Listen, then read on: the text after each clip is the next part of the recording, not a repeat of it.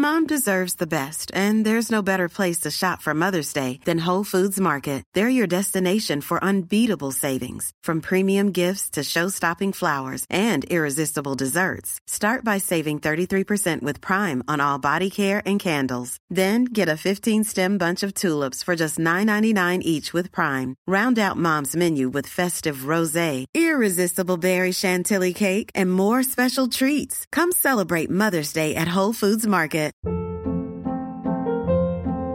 Hold up. What was that? Boring. No flavor. That was as bad as those leftovers you ate all week. Keke Palmer here, and it's time to say hello to something fresh and guilt-free. Hello Fresh. Jazz up dinner with pecan-crusted chicken or garlic butter shrimp scampi. Now that's music to my mouth. Hello Fresh. Let's get this dinner party started. Discover all the delicious possibilities at hellofresh.com.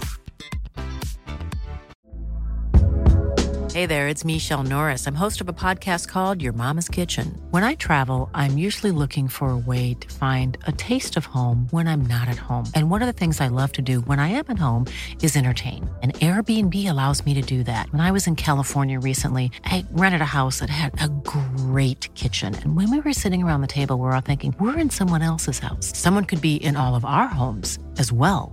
If you have a home, but you're not always at home, you have an Airbnb. Your home might be worth more than you think. Find out how much at airbnb.com/host.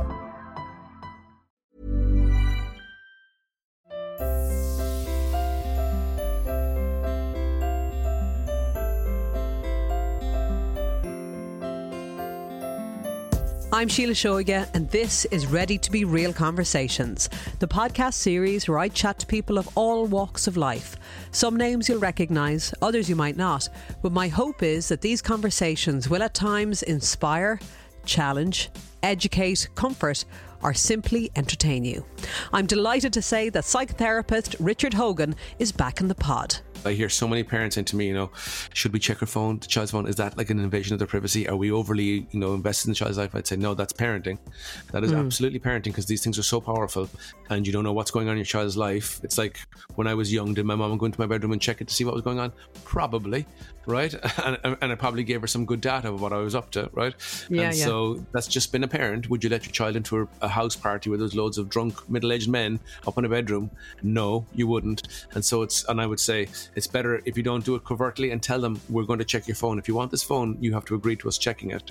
And you won't be going to bed with it and you won't be waking up with it. You'll have the phone, but there are rules around it. Originally from Douglas in Cork, he lives in Dublin with his wife and their 3 daughters. He writes a weekly column with the Irish Examiner and often appears on TV and radio, and he specialises in working with families. He's also written 2 books, Parenting the Screenager and Home is Where the Start Is. And during this conversation, he talks about anxiety in kids and teenagers, the importance of building resilience in our kids, the impact of mobile phones, and the prevalence of porn use and how that is affecting the lives of young people.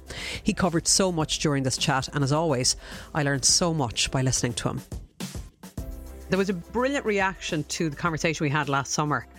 I got so many messages about it. So many. I think you really resonated with a lot of people who listened. You were talking about family dynamics and boundaries and breaking negative cycles in families. And of course, we were talking about your book, Home is Where the Start Is.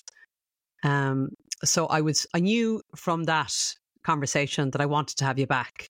And here we are. So anxiety is something that a lot of people are very much aware of, whether they live with it, whether they know somebody who is struggling to manage their own levels of anxiety. But globally, there feels like there's a rise in anxiety. Oh, yeah. Hugely so, Sheila. Absolutely. I think anxiety is the real epidemic here. And the thing, I suppose, from my point of view, and why I wanted to speak about anxiety is because we've never had much more promotion about mental health, right?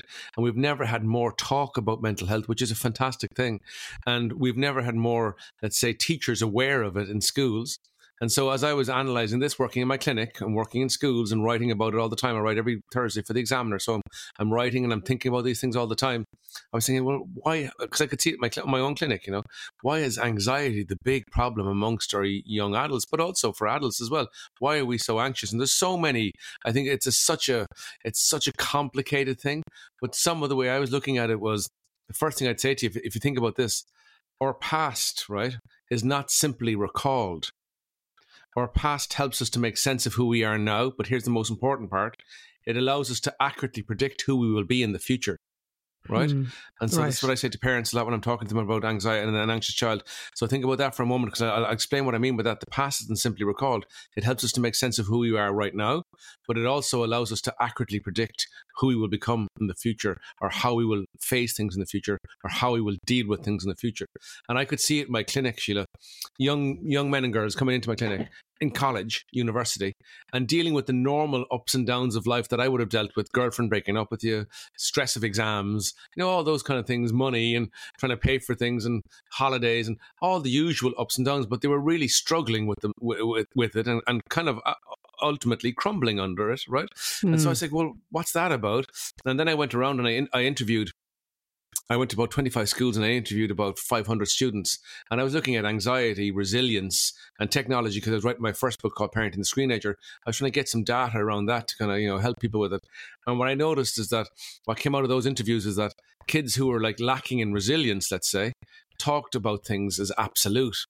So they'd say, like, they miss a penalty. I'm crap at football. I have a fight with my mom. Mom hates me. No one likes me. They selectively abstract out one small thing and it becomes what we call the gestalt, the whole, right? And so kids who were resilient in my study found that they spoke about adversity as like being transient. I'm feeling crap today, but I was grand yesterday. I'll be better tomorrow. Yeah. That way of thinking. So it's like being resilient isn't that you're immune to stress. We all feel stress, right? But it's how you speak to yourself about it. Now, and here's the thing again about, the past, recalling the past, defining who you are in the present, and allowing you to accurately predict who you will be in the future. If we don't allow our children to experience adversity, this is what I would see with the college students. When I was talking to them, I could see that a lot of the adversity in their lives was removed from them. And so if you don't have the experience of dealing with adversity as a child, your reservoir of skills, your reservoir of resilience is massively depleted. And so when you think about the future, this is really key. Nothing is going to fire your amygdala. Nothing's going to get your system going about an unknown future threat that you believe you don't have the skills to meet.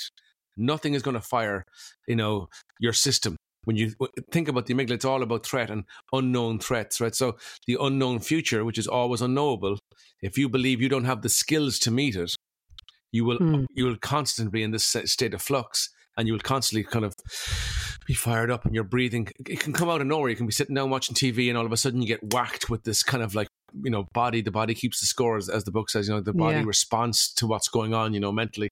And that's what can happen to you. You can feel, where the hell did that come from? It's because of these beliefs that you're running with. And it's really important for all of us to understand we can meet adversity, we can meet challenges, we can overcome those challenges. And when we know that about ourselves, when we believe that about ourselves, we're powerful. And when we think about the future, we're less anxious.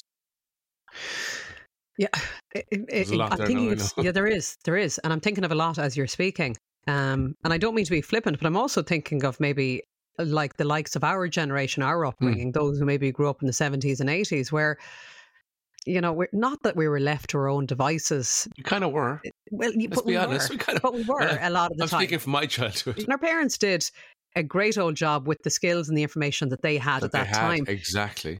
And we have so much information now, those of us who are parents, and I suppose we're trying to do the best that we can do with the information we have. But is there a concern that we're just doing too much? See, that's exactly what I mean. That is such a good point. This is why I love talking to you, Sheila, because you're so insightful, right? And you think about this stuff so much. It's so true. I think it's it's kind of like an overcorrection from our childhood. So, we weren't particularly, let's say, advised, and we weren't particularly, I used to go off there when I was a kid and I'd head up by and I'd be gone at 8 o'clock in the morning or whatever. Yeah. And I'd come back when I got hungry at 6 o'clock and I was like, how did that go? Yeah, grand. And off you go for your dinner. And I know from talking to my friends, that was their experience too. And I think what we felt, I think for my generation, 70s and 80s parents, that there was an overcorrection to that maybe we didn't receive enough love, all right? And maybe we didn't receive enough validation. Maybe we didn't receive enough advice. Maybe we didn't get what we needed. And what I would see is a paradox of parenting. I've seen this so much, Sheila, and I write about it so much. And I call it the paradox of parenting. The very thing that we're trying to ameliorate, the very thing that we're trying to fix, and it comes out of such good intentions.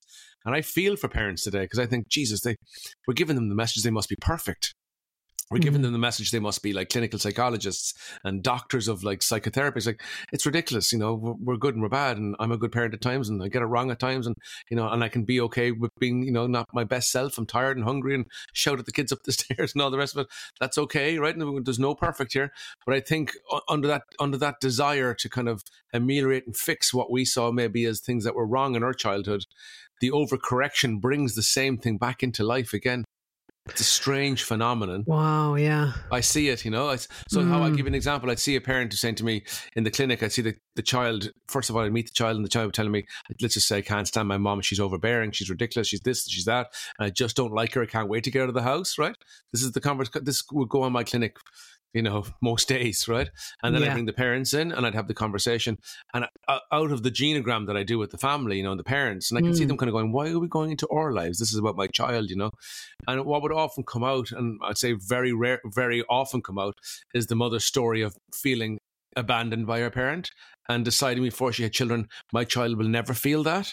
And so they overly parent, as I would say, you're over-parenting, you're overly involved here. And your child is having the same experience that you had in a different way, but the same feelings of wanting to get away, not liking you. And that kind of stuff is manifesting through your desire to not give your child that experience. It's profound, kind of a paradox, but I see it so much in my clinic.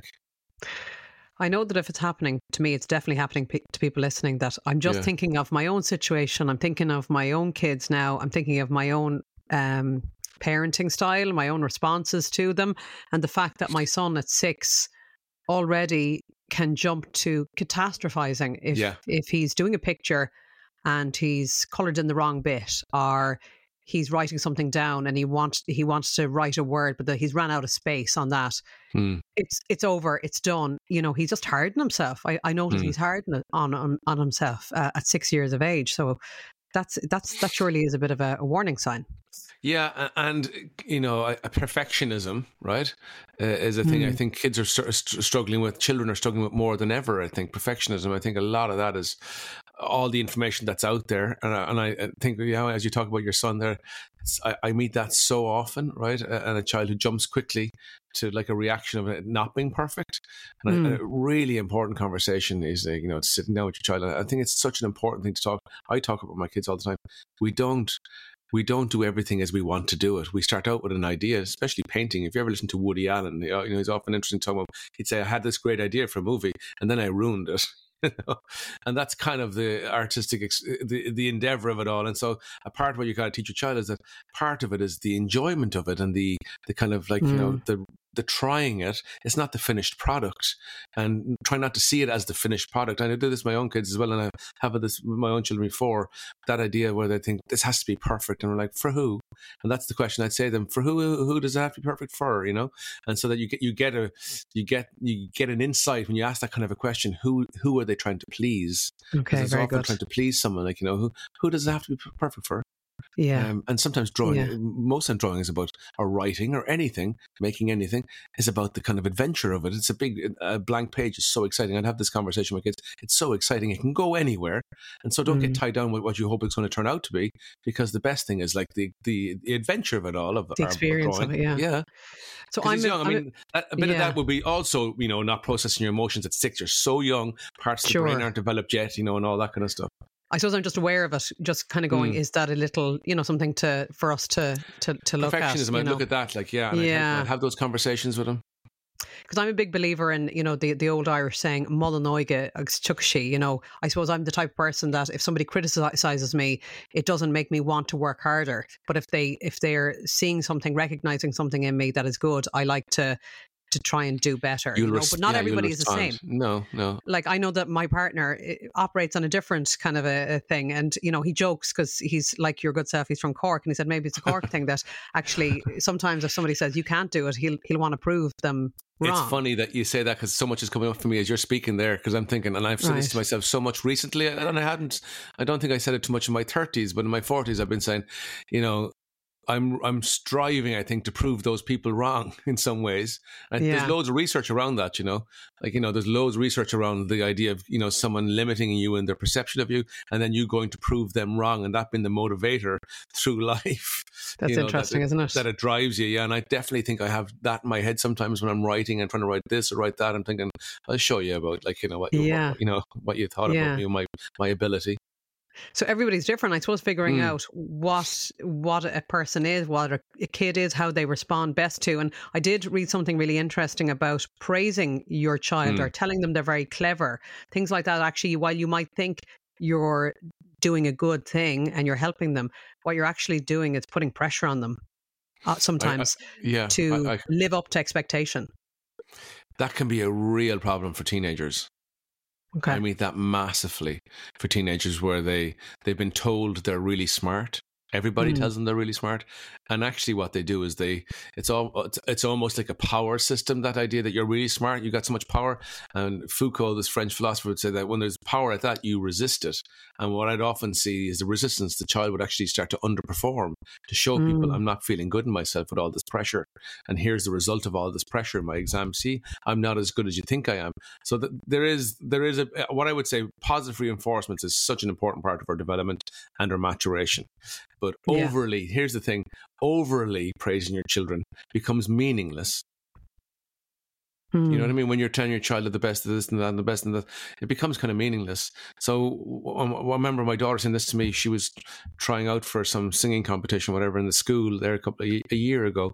And she said to me, one of her friends tried out and didn't get it, and she tried out and she didn't. I don't think she got it too much. Didn't go too far in it, whatever. But I remember what she said to me is that she said she observed this in her friend, that her friend collapsed under being told that she wasn't able to sing in the choir. She said because her parents had told her that she was this incredible singer, right? And she said, and I remember my daughter saying to me, "What I like about you, Dad, is that when we're singing together, you always tell me if I'm off key or if I'm doing, if it's not right or whatever. I'll just point out, you missed it there a little bit." Simon Cowell. Yeah, well, not that heavy, but I would say, you're a little bit off the key there. What are you thinking about there as you're trying to sing that note? I'd be honest with her. Not brutal. I wouldn't say you're a trap. It'd be positive, be a positive thing there. What are you thinking about? How could you think about that better to get towards the note or whatever? And so she'd say, I believe what you say to me. You see, that was kind of her point. Yeah. I kind of trust what you're saying to me. Trust. That's huge, yeah. Because I suppose we do see it. I mean, I mentioned kind of Simon Cowell playfully there, but X Factor is an example of that, where you've people, when it used to be on TV and they'd rock up on stage and full of the joys, thinking, and the next thing they're crushed by the commentary, because perhaps they were told as well by a well-intentioned parent or someone in their life they were great, and maybe the reality was they weren't. So honesty delivered in the right way. Delivered in the right way, but also trying to find out what I'd often say, Jesus, I'm terrible at technology, right? Trying to get onto this thing. It was pushing my competencies massively. So that's not my area.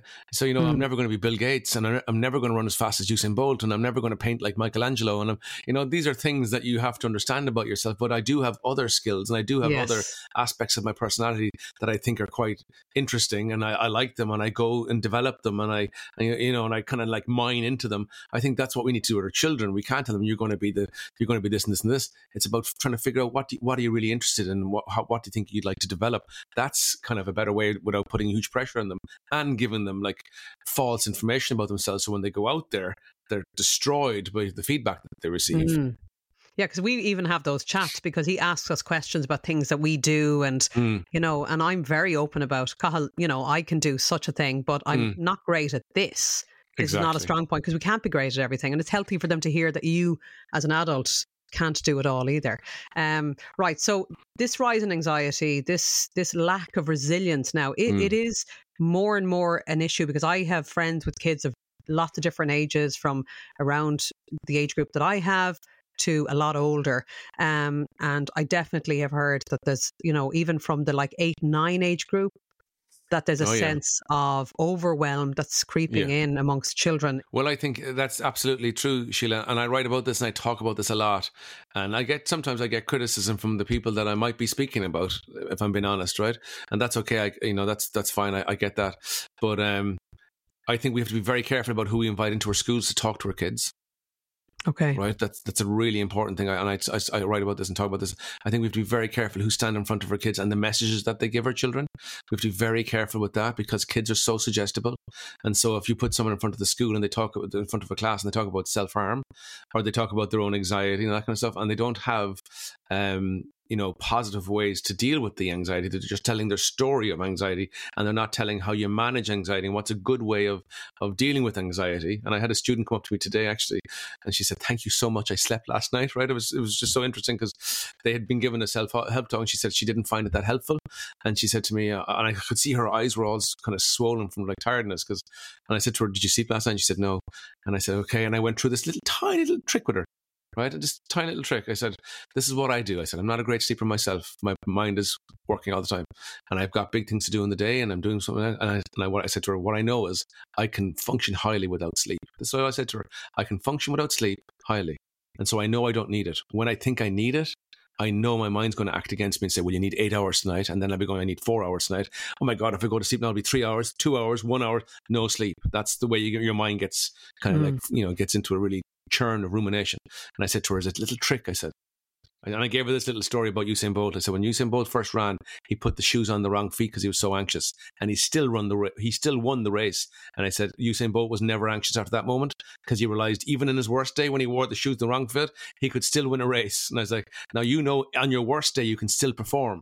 I said, I know I can go into an exam and still perform on my worst day. And I said, you need evidence of that. She goes, I have plenty of evidence of that.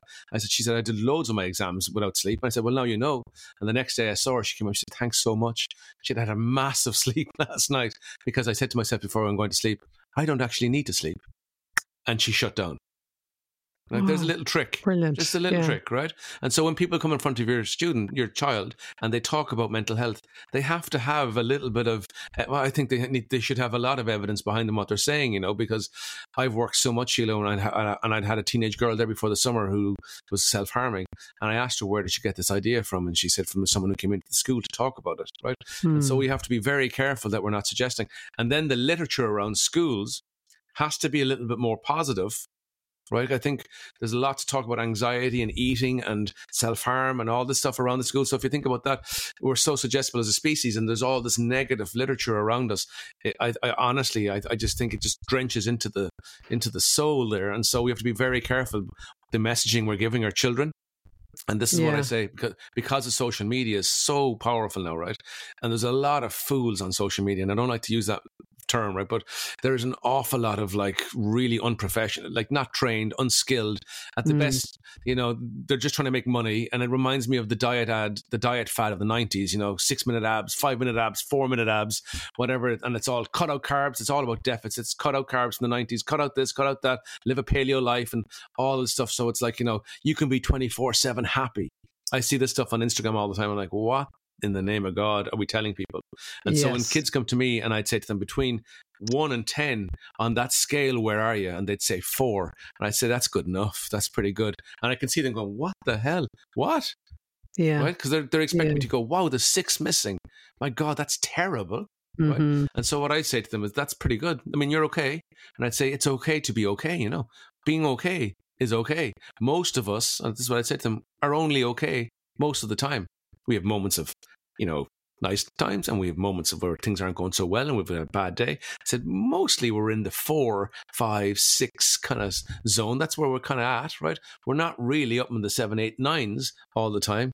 The human brain isn't designed for like constant elation and happiness.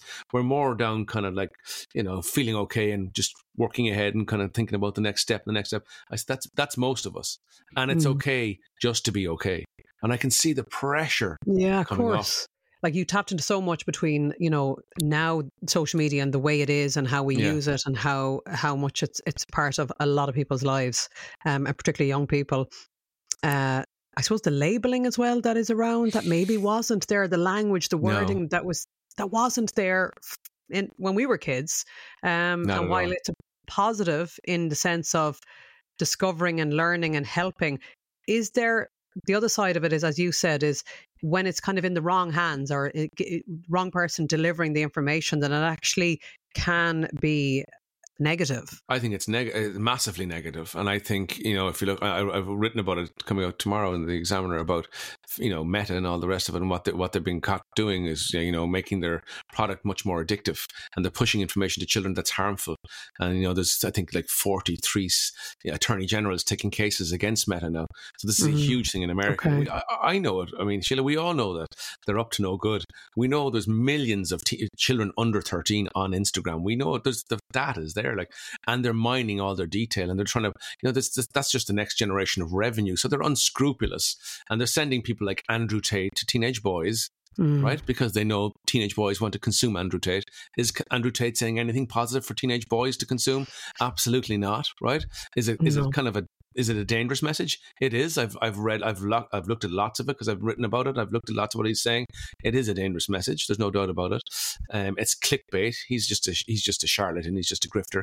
But he's very good at, he understands what he's doing. He's very good at the clickbait. So to get kids in, they say they kicked him off Instagram, and yet he pops up all the time. So there's no doubt about it. Social media is feeding into this. And on top of that, then there's this for teenage girls, let's say, which I've found incredibly striking, because I'm not a teenage girl. I've got a teenage girl currently living with me in my house, right? She turned a teenager this month, and I've got 2 younger girls there, so I've got 3 daughters, and the teenager is teaching me a lot of what I've written about over the years. I'm seeing the theory in front of me now. I've been writing about this for years. But what I've noticed with teenage girls is that they're consumed. I mean, with just the minutiae of their face, they're consumed with their eyelashes are. A girl said to me recently in my clinic, she was upset, saying one of her friends said that her eyelashes were gappy. I never heard that phrase in my life before, right? And so I was like, can you explain that a little bit to me? And she was telling me about what it meant, and she was talking about this and her eyes and her ears, and I just see this so much, and it's 100% coming from social media and Instagram and TikTok and Snapchat. It's coming from those platforms where there's filters, where I can get rid of this line here, the circle here. Yeah. I can put a filter on, and that is disturbing for a young developing mind to kind of view yourself in deficits, because neuroscience would say thoughts about self, this is a really important thing about from what neuroscience teaches us, thoughts about self are statistically indistinguishable from negative thoughts and emotions, right? So the more you think about yourself, the more negative you're going to be.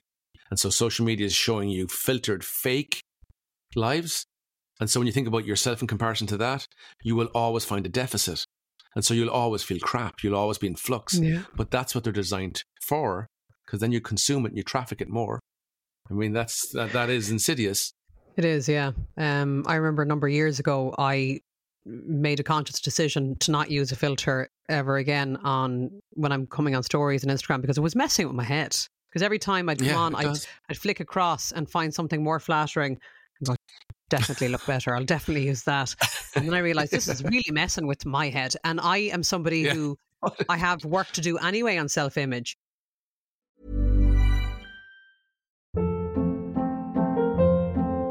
Hold up. What was that? Boring. No flavor. That was as bad as those leftovers you ate all week. Keke Palmer here. And it's time to say hello to something fresh and guilt-free. Hello Fresh. Jazz up dinner with pecan-crusted chicken or garlic butter shrimp scampi. Now that's music to my mouth. Hello Fresh. Let's get this dinner party started. Discover all the delicious possibilities at HelloFresh.com.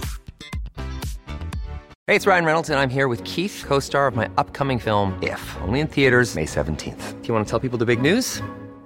All right, I'll do it. Sign up now and you'll get unlimited for $15 a month and 6 months of Paramount Plus Essential Plan on us. MintMobile.com/switch. Upfront payment of $45 equivalent to $15 per month. Unlimited over 40 gigabytes per month. Face lower speeds. Videos at 480p. Active Mint customers by 531.24 get 6 months of Paramount Plus Essential Plan. Auto renews after 6 months. Offer ends May 31st, 2024. Separate Paramount Plus registration required. Terms and conditions apply if rated PG.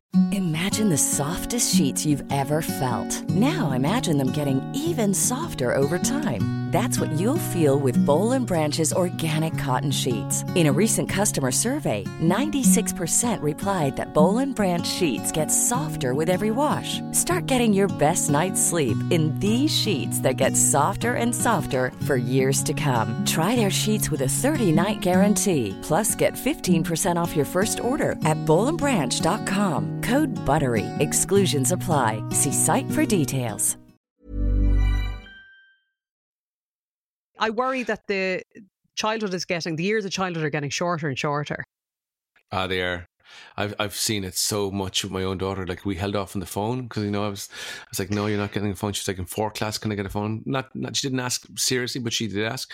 5th class, she was asking more seriously, and then in 6th class, she was really asking. I said, you're not getting a phone in 6th class, and it was at her confirmation, I gave her the phone, and because I was thinking she'll be able to connect with her friends over the summer, and that will get her ready for the leave, going into secondary school, and she'll have a little network of friends, and that was true. But I've seen such a transformation, and you know, yeah, they just get dug into the phone, and this child that you were with for so many years, 12 years, is now gone into the phone, and there's like eyelashes are the big thing, you know, and makeup is the big thing, and you're looking at this and kind of going, well, that wasn't when I was born 75, when I was going out with girls in my teenager years, that baggy jumpers and t-shirts, Nirvana written across it or whatever, that was the look, right? You know what I mean? Yeah. And so nobody understood how. I certainly never heard about like a 6-pack on boy.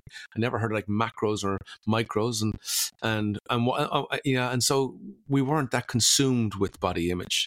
You know, I don't ever think I was really looking at myself at 15 or 16 or 17 or 18. No. You know, that kind of came around maybe later on, but I certainly wasn't doing it in my teens thinking, Jesus, yeah, whatever. That was not part of my existence, but it very much a part, and pressure on modern teenagers, no doubt about it. And then you're always going to find a deficit. That's the way the brain is designed. You know, you're always going to look at yourself and think, no, don't like this. And I'd sit down with some amazing teenage girls, and they're, you know, so emotionally, just drained in the clinic, just collapsed under how they hate how they look, and it actually makes me emotional because I'm looking at these beautiful kids with this incredible gift, this gift of life, which is 400 quadrillion to the power of 150,000. I mean, it's absolute nearly zero the chances of us being here, Sheila. It's an absolute miracle, and then we taint it and ruin it with all this comparison. You know, and all this looking on Instagram and looking at perfect images, and you're kind of going, Jesus, look at, just if you could just see yourself, you know, if you could just see how I see you, you'd just be, so much more joyful in your world. Yeah.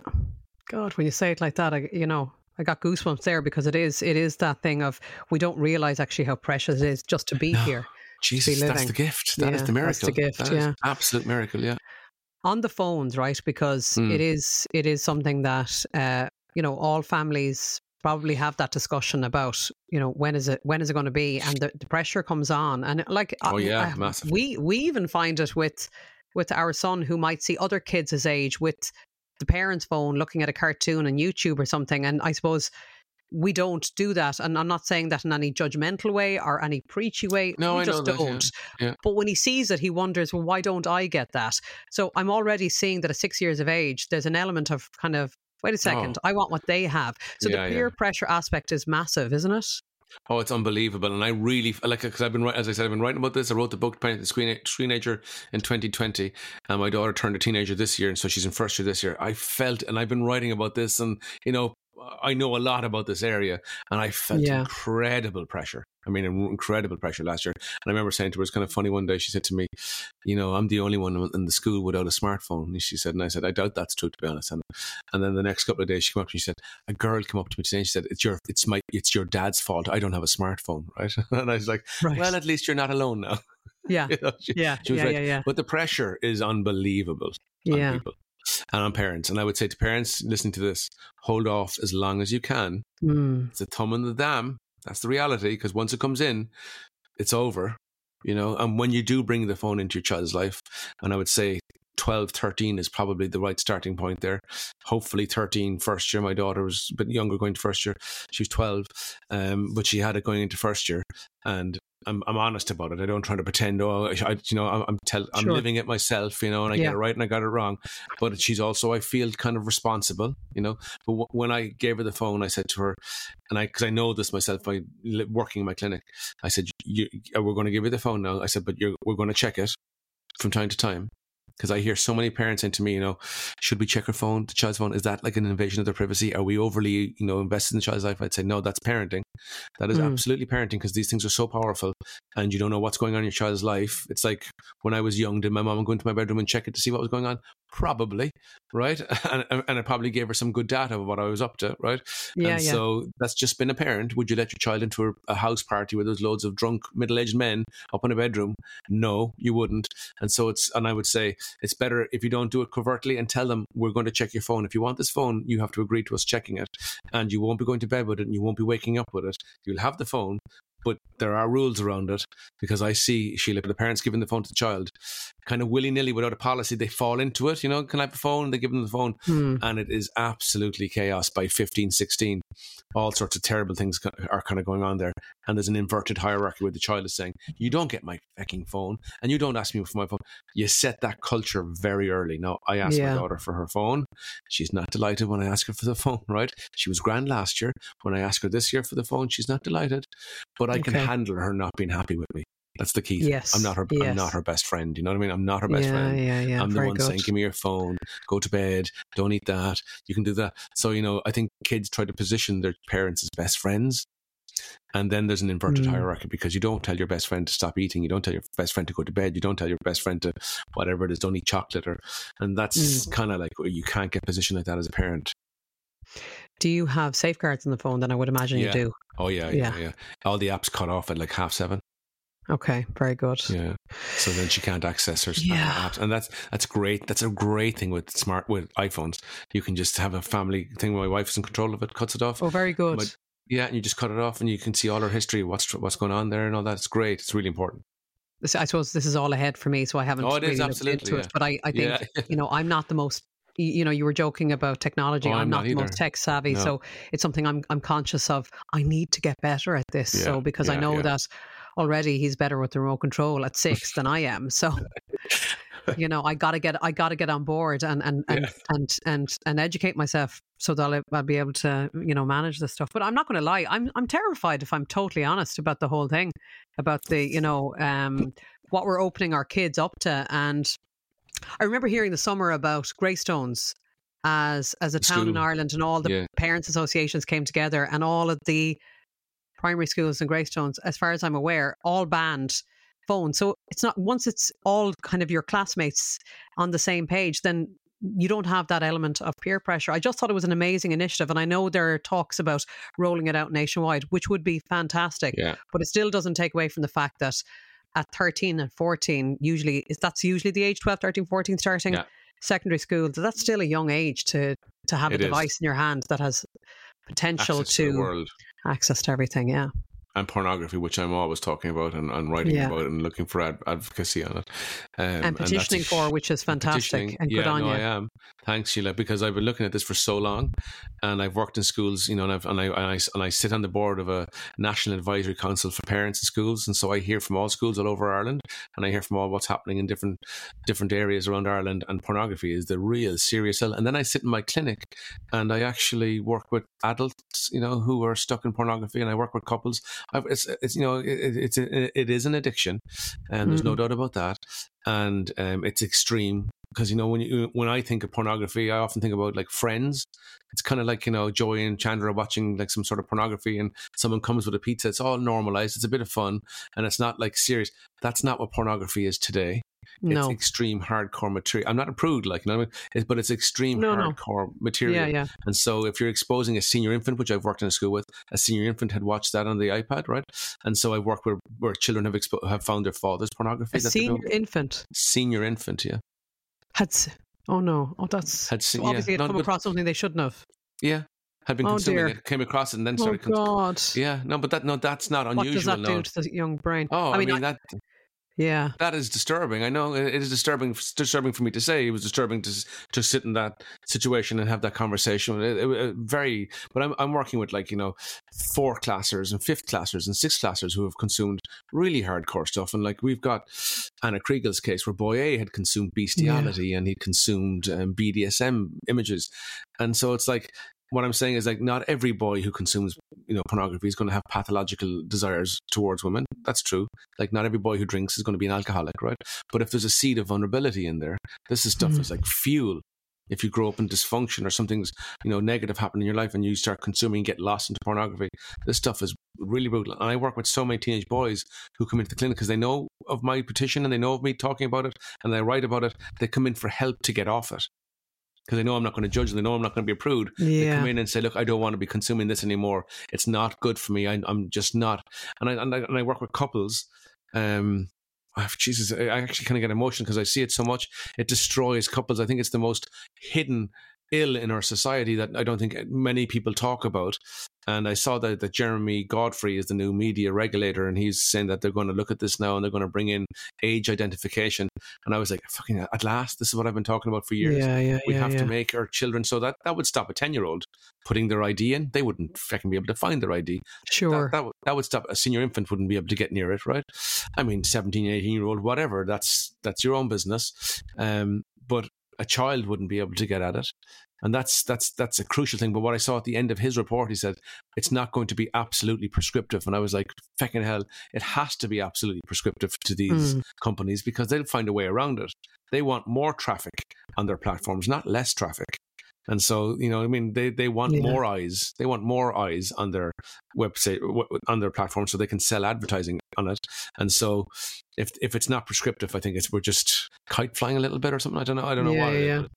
Yeah. We always stop short of just getting the answer. Yeah. And we need legislation. That's what your petition is all about. Yeah, robust legislation that finally protects children. Why is it so slow to happen, I wonder? Because, talk around this and about the, cyber safety has been happening for years. It's obviously an increase now because people are aware and they're seeing it. As you're saying, you're seeing it every day in your practice. We're seeing it more and more now. But why is it so slow? It is tricky. It is tricky, right?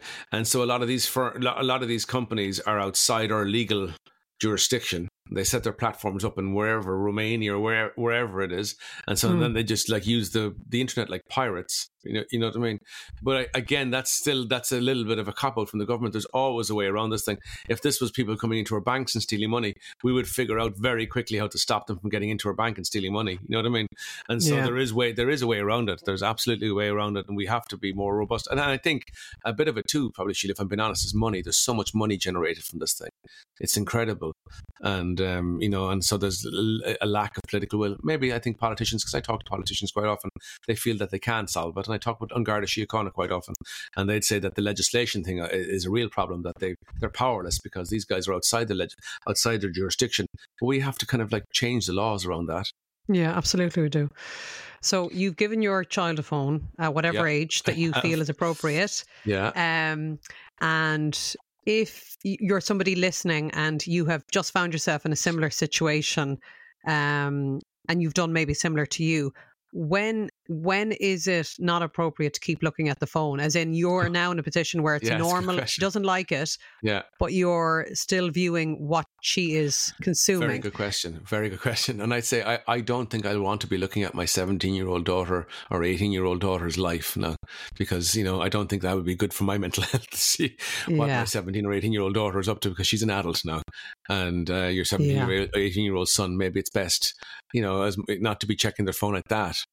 But I think while they're adolescents, I know that's teenagers still, but while they're in adolescence and they're children, as by the state of the law, right, and all that, and also their impulse control is not developed. That part of the brain isn't that well, adverse risk thinking and all that, not very well developed from 12 to 16. It's not that well. It grows much faster after that part. So that's why they're so vulnerable, teenagers. And you're trying to give them the right advice, and you're trying to hold them during this adolescence. And I always say adolescence, that period of adolescence is about a kind of this is the way I'd always phrase it, a held autonomy, where you can't give them full autonomy because that's negligence. They can't manage it. And so you're holding them in a way that's allowing them to make mistakes, allowing them to go off into the world, allowing them to find out who they are, but you're there along the way, supporting them by their side, not on their side. When you're on their side, you're their best friend. You're their best friend and that kind of stuff. That's not helpful. You're by their side. You're listening to them. You're giving them a bit of advice, maybe. But the key thing here that I'd always say for us as parents, what we're trying to do is give them the right advice, the right thinking. That's the key thing. Critically evaluate the world around them. Make good decisions. That's why boundaries are so important, because they teach children how to navigate the world. They teach them that there's rules to things, and they teach them that there's consequences to things. And so people would often think, well, boundaries are just punitive. And I'd say, absolutely not. Boundaries are what teach your child, I shouldn't go swimming now because I've been drinking. I don't think I should jump across this balcony over there, because if I fall, I could paralyze myself. I've had 2 pints. I don't think I should drive home now. That's what boundaries teach your children. They teach them that every behavior has a consequence. And when you choose that behavior, you bring all those consequences into play. And so when you teach them that young, you develop their critical thinking. And so here's the key tip. What you're trying to do is make them, make the right decisions. This is what I always say. What any of us want as parents, because you're not going to be around all the time, to make the right decisions when you're not there. Yeah. That's a key thing to develop in your child. But that takes all of that work through adolescence to get there. Yeah, and the whole way through, I suppose, isn't it? And beyond, maybe. And beyond. Yeah, sure. Like you spoke about how, I suppose when kids sit in front of you, they know they're not going to be judged by you. So they feel comfortable to open up and say, about it, what is bothering them, or what is the issue in their lives. And I suppose that is really important for us as parents to open our ears to and absorb, because I suppose what we don't want is our kids to be in trouble and not feel that we're a safe space for them. Such a brilliant point. It is so important, Sheila. And I meet so many teenagers who haven't told their parents about what's going on in their life. And it's such a great point, because parents often use the phone as a parenting tool. So they'd say, Sheila, because this, give me your phone. And they take the phone off the child for like a week. And so what the child learns then is like, you better not get caught doing stuff. So they get better at being deceptive. And then also on top of it, if I do tell, they're going to take my phone off me. Now, the phone for a teenager is their lifeline. Without their phone, they're absolutely subjects of derision. They're outside their peer group. That is way too much for a child. So this is what I'd always say to my daughter about it. We hope that you'd come to us and talk about anything that's coming, that's happened. This is what I always say. We will never judge you. Yeah. We'll support you, right? And I also say this to her, I won't take the phone off you.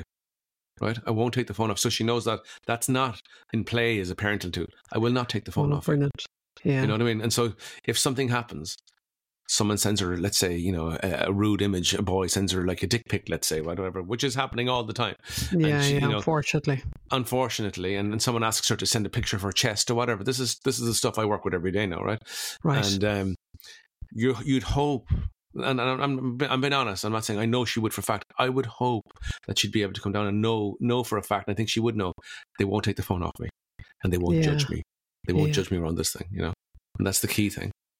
I suppose you're so informed because of what you do for a living, which is, I would imagine, a huge benefit in terms of navigating, this. But I don't get it right all the time. I'm not pretending that this is an absolutely perfect adventure for anybody, And it's a huge period, I suppose, for you guys as a family. It's a huge milestone, the fact she's turning a teenager this month. And it's exciting, but also I would imagine it comes with its own... as well.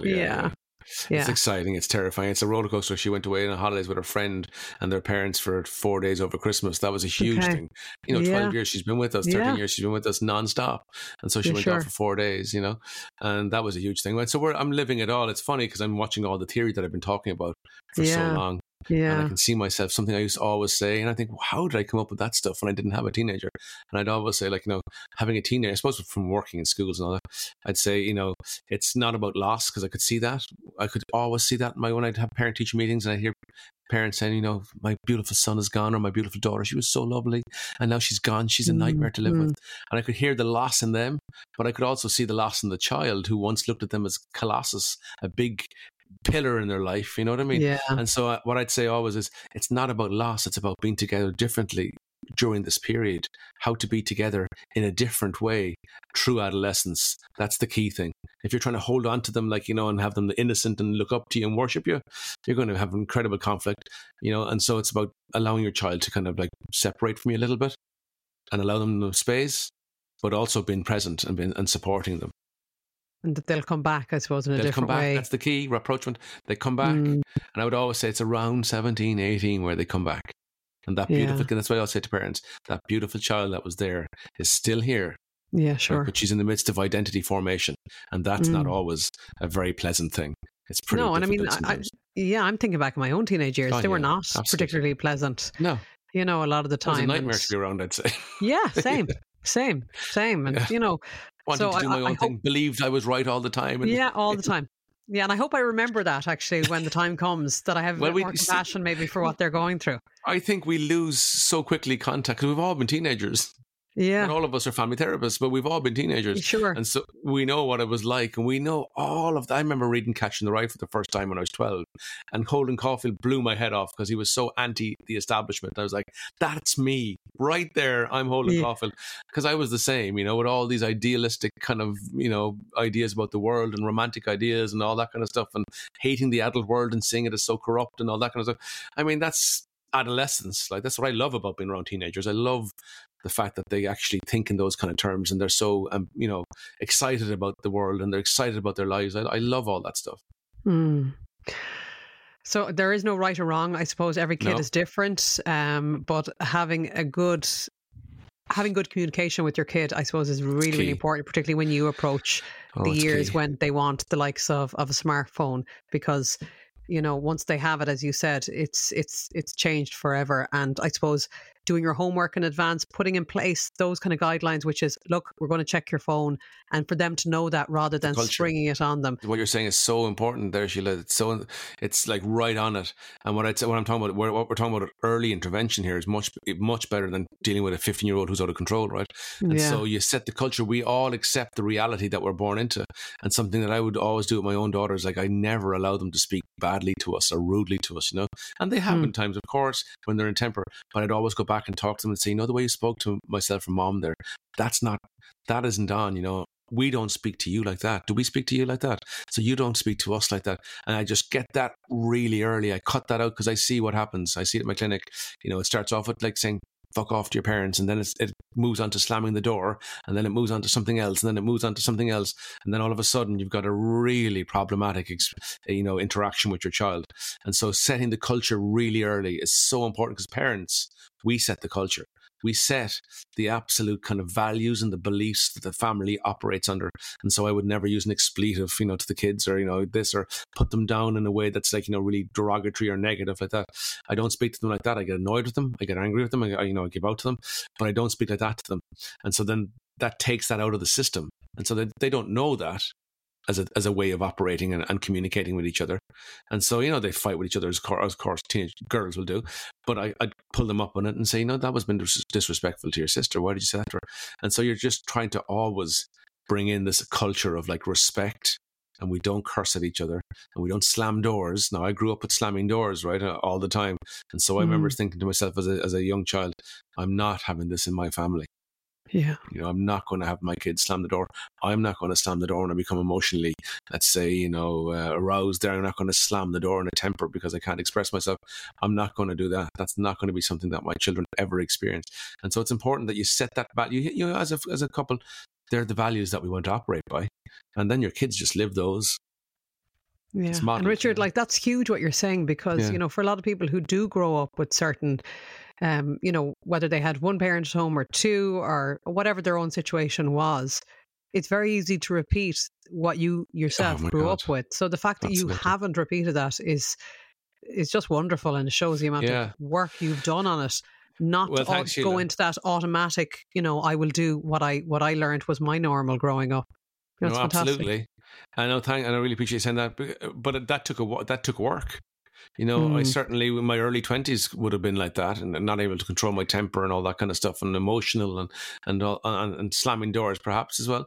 But I worked it out, definitely, and all my training, I suppose, in psychotherapy and all that, and helped me to understand myself and understand the impulses. And even writing the book Home Was About the Start is, again, I was mining back into all of that early experience to show that we all come out, and somehow none of us come out of a perfect family. We all come out of some sort of mess in some ways, and our parents aren't perfect, and let's not try to view them as these perfect people, because they weren't. They came out of their own mess, and they did the best they could, as you said so elegantly there. They did the best they could with what they knew about parenting and all the rest of it. And my father struggled with addiction and had alcoholism present in his life, and that was a terrible derailing thing for him, and an awful experience for us as a family, if I'm being honest.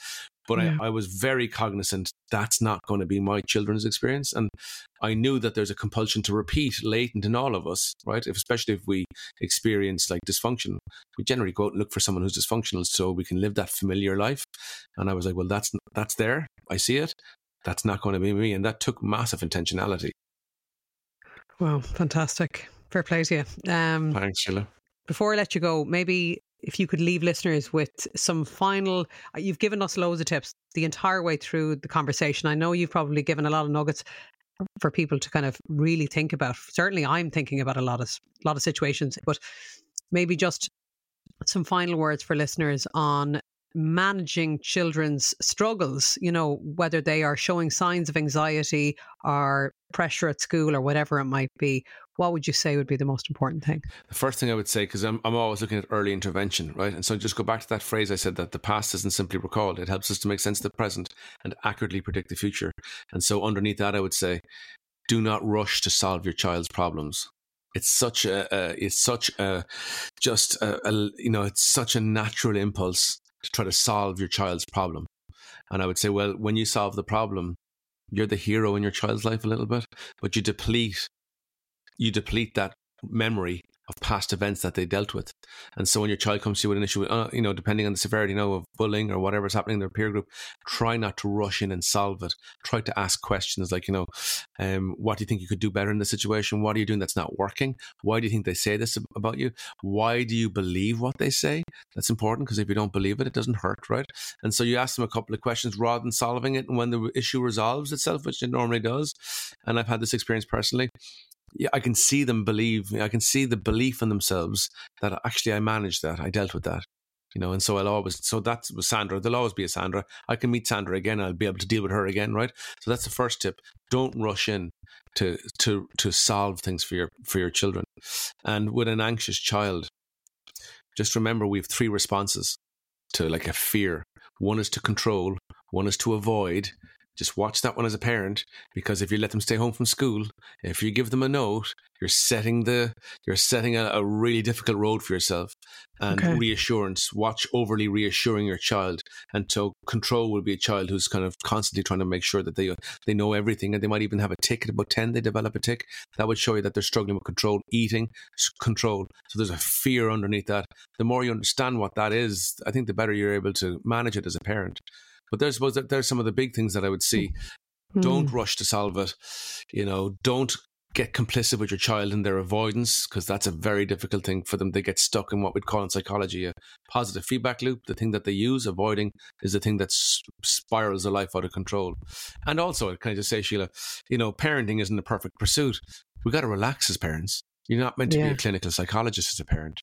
Good enough, I'm being bad sometimes. That's okay too, because I think that about my own children. If I shout at them, whatever, I want them to have that experience. I want them to know I've got teeth, and I want them to know I have bad days, because I don't want them going out there thinking the world is Disney either, and that people are always happy and it's always going to be great. It's okay for them to see me, not great and hungry and tired and all the rest of it, because that's life. And I can't be perfect all the time, and they won't be perfect all the time, and we won't be there with them all the time. And so we're trying to give them this experience to, give them the right information so that they can make the right decisions when we're not around. That about the questions is brilliant. I don't know if I ask enough questions, actually. It's really important, Yeah, when you were saying that, I was just thinking of situations again where I'm probably jumping to reassurance a lot rather than maybe opening up and asking the question. So thank you. I overly really appreciate reassuring can be actually problematic for a child. Yeah. And I would probably be a little bit guilty of that myself. So no, we all do it. Okay. Thank you. I always learn so much listening to you. You're amazing. If you found this conversation useful, I recommend you check out Richard's previous episode from last summer if you haven't heard it already. And he'll be back again soon, next time, with a totally different topic. You've been listening to Ready to Be Real.